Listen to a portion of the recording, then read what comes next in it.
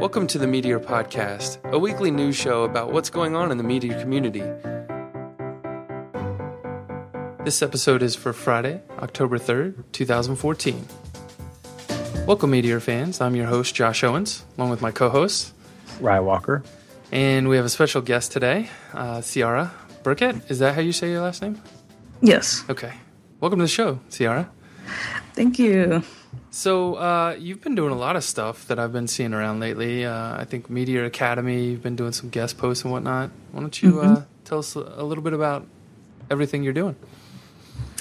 Well, primarily I'm working on coding sample applications and writing tutorials for Meteor Academy, which is just a series of tutorials of increasing complexity, one more complex than the last, just to get more familiar with building more complex applications. I'm one of the captains of Meteor New York. I schedule speakers and I help host events and I do social media. I'm going to start very soon. I'm going to start doing speaking events around New York City, talking about Meteor, introducing the framework to other novices and sing its praises, of course. Nice. And this winter, I'm going to take a break from Meteor Academy after Chapter 5, and I'm going to start working on my own, just small products and start actually doing production stuff. Nice. Sounds pretty cool. So, where did you come up with the idea for Meteor Academy? It was after I talk about this. I wrote a Medium post about called "I'm Saying Wrong Things on the Internet," where I talk about how after reading Discover Meteor, I think 2 or 3 times at that point, I think twice, I decided to just jump in and try to build a complex application, and I ended up having to stop a couple times and just reflect on my progress and what I was actually learning. And so around that time, I guess I came across Hacker School's blog post about the fundamental qualities of good programmers, and they talked about one of the aspects they talked about was increasing your code radius gradually, instead of just jumping right in. Maybe you can build an application that's 25 lines. Okay, next time do 50 or something like that. And so I thought, well, of course. I mean, I went from microscope to doing whatever crazy thing I was trying to do. And I didn't really do anything in between, any applications that were in between. And so I started writing down my own personal curriculum, starting with static sites, going all the way up to a simple content management system. And when I was writing the curriculum for myself, it dawned on me, somebody else can benefit from this besides me. I'm sure of it. And so I decided to just put it out there and sort of write Meteor Academy in the open. And that's how I got started. Nice. All right. You got any questions, Rye? Or? No, I was just going to say I think it's awesome. I appreciate, Ciara, your willingness to kind of step into the light and be another voice in the community. That there'll be many more people doing that with as one approach is, and it's brave. I appreciate it. I love seeing new, louder voices to add to the mix. Yeah, and I think it's awesome too that you've jumped in on the New York meetup as well, because that's the second biggest meetup right now, isn't it? It's bigger than London. Yeah, it's funny. I don't know. I still can't really believe it myself. I emailed Yuri with this very excitable email saying, New York needs a dev shop. Tell me what I can do to get this started. I'll do whatever you want. Nice. And I was too excited. And you just said, well, step one, contact the Media New York people and ask them if they need any help. And I thought, oh, okay. Yeah. So he got me in touch with Stephen Dale, who was quarterbacking most of that at the point, I believe. Yeah. And I met him in the city, had coffee, really, really nice, really, really nice guy. And he said, there are any number of things you could do for Media New York. And he basically said, you're in. And Nice. that was it. Yeah. I mean, they just really needed the help. Yeah, I love Steven's a good guy. Like, I actually, it's funny. Much earlier in my freelance career, probably like 2008, he was working at a company that hired my little dev shop that I owned at the time, and that's where I first met Steven. He's a cool guy. Yeah, for sure. Well, awesome. All right. Well, again, like, thanks for doing all this and for coming on the show. We just thought we'd have you talk for a little bit, and then we'll dive right into the news. So today we're going to talk about a post on Crater about popular packages, little informal poll that Sasha did. We're going to talk about optimizing Mongo, 2 years of lessons learned with open source from Sasha again, and then server-side rendering, which was something interesting that happened over the past weekend. So rise up first with the popular packages. All right. Yeah, this is a formal, informal survey that Sasha did, just basically finding out who's using what. Because right now, it's hard to tell for sure what is popular. It reminds me of, I think it's called Ruby Toolbox Ruby on Rails land that gave you, good stats on that. This is like a very, very early MVP towards establishing whether or not there's value in this, and I think there's huge value because there are some packages here that I wouldn't have expected would be as high on the list, but are, and some that I haven't seen. So yeah, I think it's great. It's short. It's a short little post, some comments, but check it out. It's worth it to at least go look at the graph. Actually, I'm pulling it up right now. The interesting thing to me, and actually I'm maybe going to steer this conversation because I remembered I wanted to talk about something else as well, but the post, Sasha did a nice job with the graph breakdown, and he lists out what each one is, and I've just started using collection hooks, and let's see, I'm just starting to dabble into collection helpers and sub manager and that kind of stuff. But, accounts, template core was on here. I thought that was interesting. Synced cron, that kind of stuff.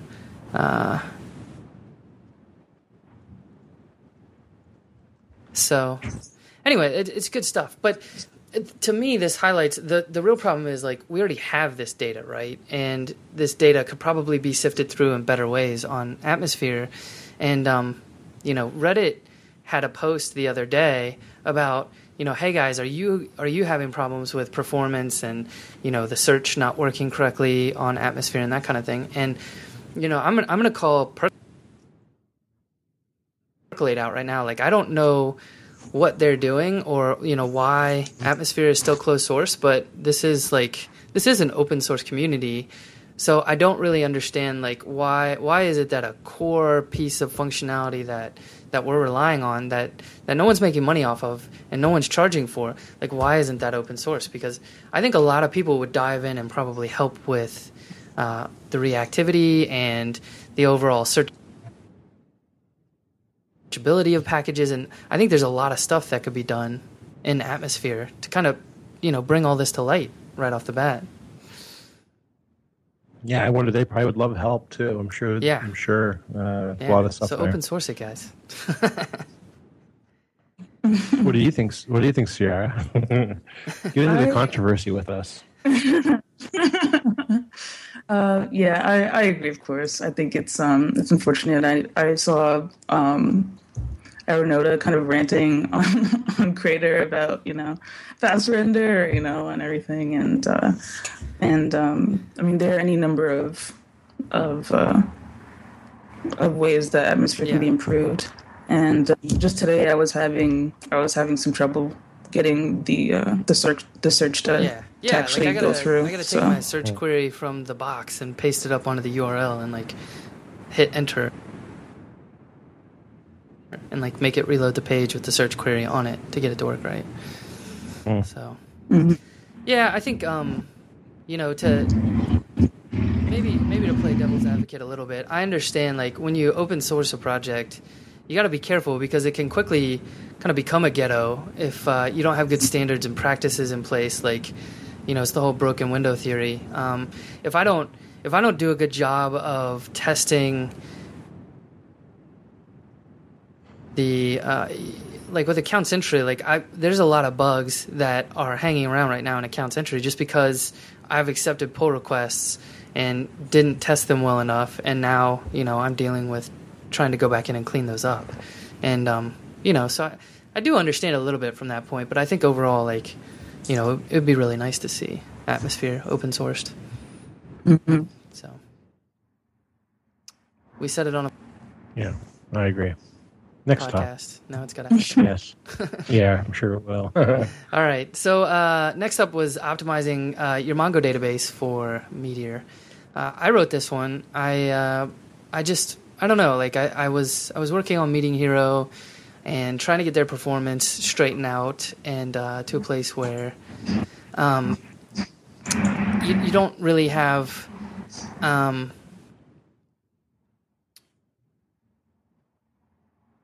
you don't like everything that you're waiting on doesn't have you don't see that loading screen too long, and so one of the we found two major problems. One of them was the fact that they were subscribing to data in a wait on every page that didn't even matter for the application, didn't matter for the loading or anything. So we ripped that out and then had to optimize for another query that was kind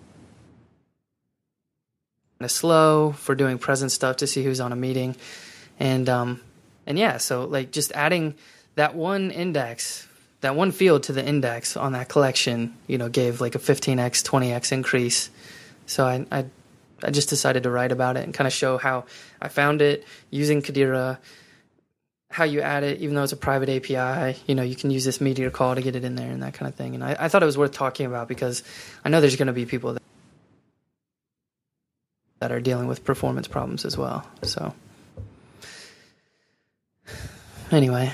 Well, I would probably say, Josh, honestly, this is one of my favorite blog posts you've ever done. I think it's so. I bet you there's so many Meteor apps that just don't have the indexes set, and they are scaling up, and they're like, "Oh no, what's wrong with Meteor? It's failing me." And no, it's the database. Just like every other app, once you get some scale, you have to do some database stuff, and everyone forgets that because it's Mongo. Yeah, it's like Step one, deploy to production. Step two, deal with your scaling issues, right?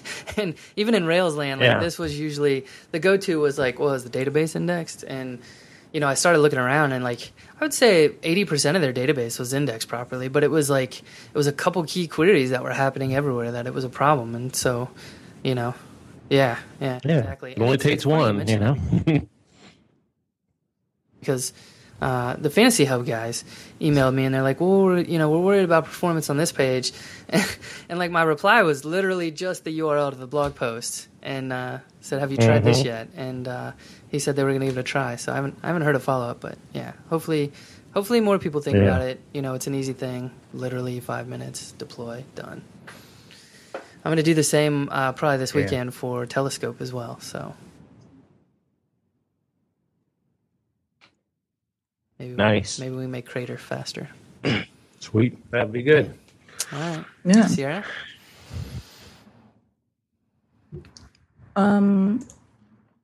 So that's all right. So you were going to talk about 2 years of lessons learned with open source, which was on the Telescope blog. Right. And it was by Sasha.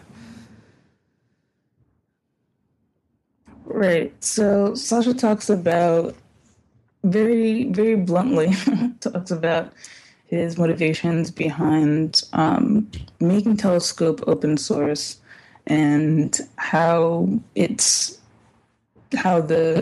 time that it takes to maintain has been far more than he anticipated, and how he considered quitting at one point.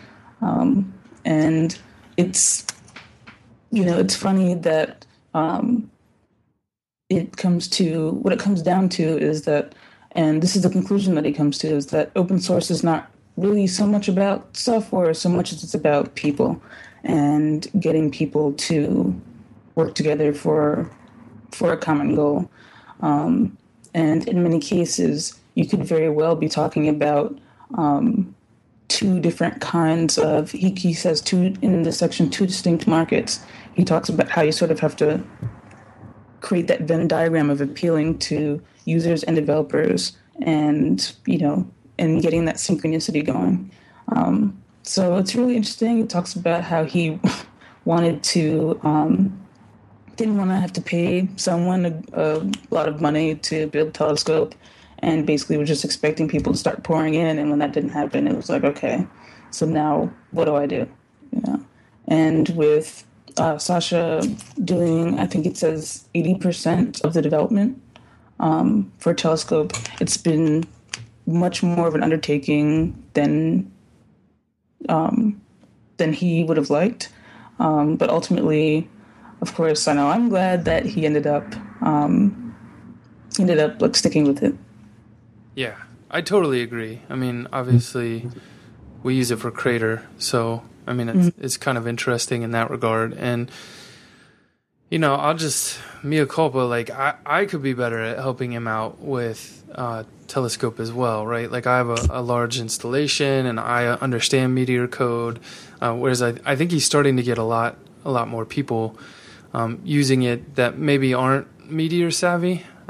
He lists out some of the ones that he's seeing now pop up, and I don't know, like, I probably could do a good job or a better job here, but it's tough, right? Because I still have to worry about earning a living and finding the time to work on this kind of stuff. Like I've been working on training and whatnot, but and writing a book. So it's really tough to find the time to devote to something like this. And I'm really, really glad that he's continued to work on it and push through despite not getting as much help as he would love to have. Mm-hmm.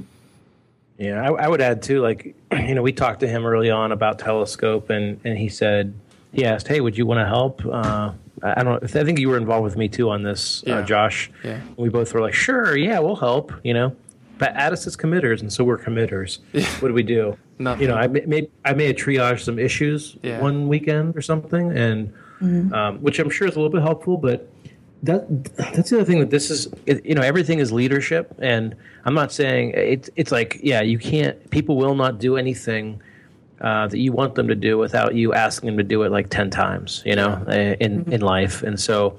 If he would have asked me again, hey, would you mind triaging the issues again? I would have been like, boom, done it, Yeah. But now you're going to get an email. Well, yeah.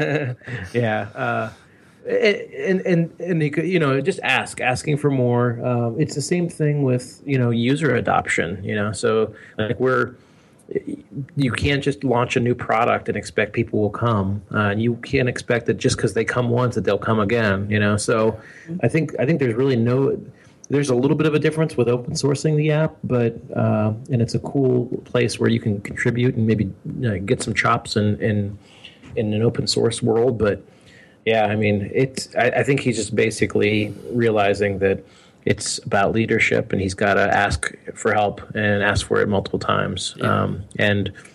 So I think it's a very mature post, and anyone who's getting ready to start an open source project, it should be required reading.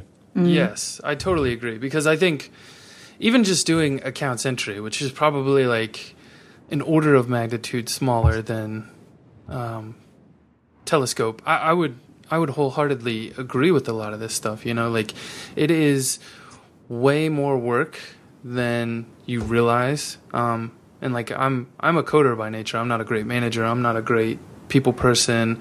I'm not super organized. And so I think like when you're managing a project like this, you have to be really good at organization and delegation and all those kinds of things. And there are people that are good at it, but it's not my forte. And so things sit around and people go, oh, is something going to happen with this? And you're like, I should respond to this issue.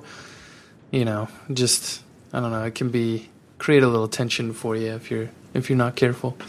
Mm. And with Meteor in particular, because it's, still so new, I think it would also take more of a personal gamble for a developer to sort of take the time to go in and work on open source projects, given that it's it could be very likely that they're working with other stacks full time. Yeah, I could see that. Though I'm hearing whisperings of a 1.0 date, so I think we'll see something. And hopefully there'll be more people kind of flooding in and learning Meteor soon, and maybe if they get to this podcast and they hear it, like help Sasha out. Like Sasha's willing to give you free training lessons if you just sit there and pair with him on Telescope. He'll walk you through different things on Meteor, and I think it's just a good way for him to learn and teach people at the same time. And, like pairing is always a high value activity in my book. So, I'll even throw one more offer out from Sasha is I bet you if you offered to help out on Telescope and don't have enough money to buy Discover Meteor, he'd help you out with that too. So yeah. If you're new to Meteor and you're looking at the price tag of Discover Meteor and you're like, oh man, that's pretty expensive, drop him a note and say, hey, I'm here to help you with Telescope, and I'm sure he'll give you a discount. Yeah. Indeed. All right. Right, Sasha? Yeah. We should have Sasha on the show. You want to be on next week, Sasha? Yes. I know he listens. And then he told me his wife walks by and she hears his name and she's like, you're like internet famous or something, aren't you? It's funny. All right, so the last post is server-side rendering. And it's you. That is me. I was just looking at the timer here. Like, I can't tell if it's 8 minutes or 5 minutes or what. Like, my eyesight's bad. So this, to me, excuse me, getting a little, need some water or something. Server-side rendering. Are you getting choked up about this article? I am. Are you going to cry? I'm a little verklempt. The server-side rendering is like one of the biggest missing pieces from Meteor right now. And when people ask me like, why shouldn't I use Meteor? This is it right here, and it's doable, right? Like you can hack together your own server-side rendering little framework, but the problem I have is like you're maybe going to feel a little pain down the road because at some point the Meteor development group should tackle this problem, and hopefully they tackle it in an intelligent way, because I'd love to have server-side rendering and then have JavaScript activate on the page, and you still get the live reactivity if you want it to happen that way. And that would be pretty amazing if they could do that. But Aaron Noda spent the weekend just hacking together a new package called SSR, which is server-side rendering, and he was able to get, the majority of it working. When you read the post, you can kind of see how he puts it all together.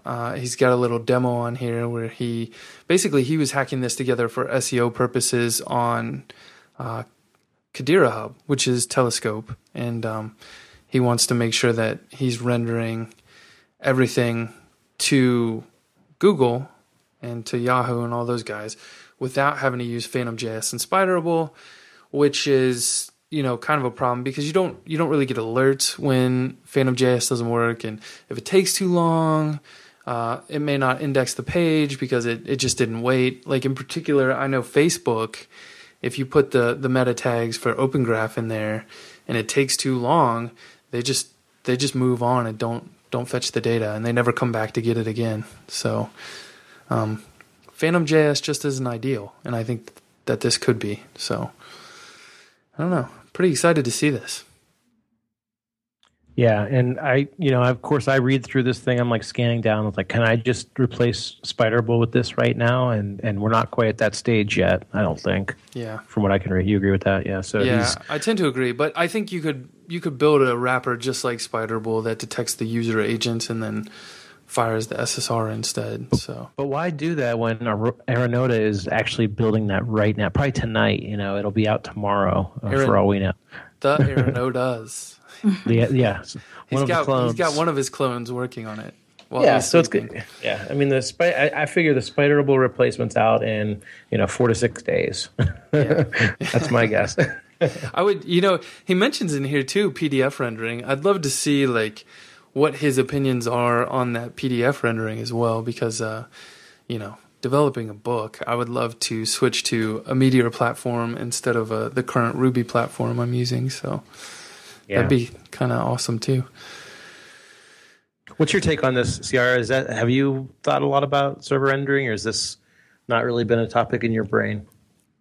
This is completely new to me. Yeah. And as I was reading through the blog post, I kept thinking, really interesting, but I don't understand. So here's when you understand it is when you go to launch a client project and they try to say, I want to add a Twitter sharing feature or something like that, right? Mm-hmm. And then you click the button and it says like loading. That's the content that it pulls from the site, because Twitter tries to just like go hit the URL, it fails, and yet so there's workarounds for Twitter and Facebook, like through we have a package, Share It, Josh is maintaining, but that doesn't include everybody. Like there's a billion other people in the world that when you put a URL in, it tries to go like Reddit Spider, Reddit does it, So when you put in a post on Reddit, you can hit suggest title, and it'll go out and fetch, the H1 tag off the page and try to pre-populate, or it'll grab the page title, and it'll try to pre-populate that for you. And because the Reddit agent doesn't look at JavaScript and load it up,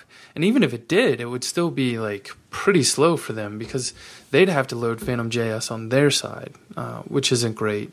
And so like, that's one small piece of it, right? Like those fetches from Twitter and Facebook and Reddit and those kinds of things. But then you have the SEO piece of it as well. And I mean, that's no small thing. Like I know when we were doing blogging, like the differential blogs on Meteor, and we were making a significant effort to make sure that content would be available to Google. And Google was driving like 300 people a day to the blog posts, something like that, last time I saw the stats. So, I mean, that's an important source of traffic. And I think if Google can't see your pages and direct people there, then you're really losing out on participating in a large part of the internet, in my opinion. Yeah. Yeah. Okay, so it's, go ahead. Oh, no, I was just saying that makes a lot more sense when explained that way. And PDF rendering could even be useful for some of the stuff that I've been thinking about working on. So yeah. And I think he mentions the first one is easy emails with Blaze and inline CSS, and I know I've seen some pretty early built systems that are doing email sending, and they're rendering HTML templates and that kind of stuff, and they're using some pretty hacked together stuff, and I think being able to use a tool like this would be way better. I'm betting even Telescope would benefit from something like this for sending all those emails. I haven't looked at what Sasha's done, but my guess is it could be cleaned up and made a lot prettier with SSR here. Yep. All right, man. This has been a pretty long podcast for us. 33 minutes or so far. Jeez. I'm only showing 12 on the recorder. I hope it comes out right. It's way more than 12 minutes. Yeah. Uh-oh. All right. Well, we'll see what happened. All right. Well, thanks for being on the show, Ciara. Yeah, no problem. We'll talk to you guys next week. Bye.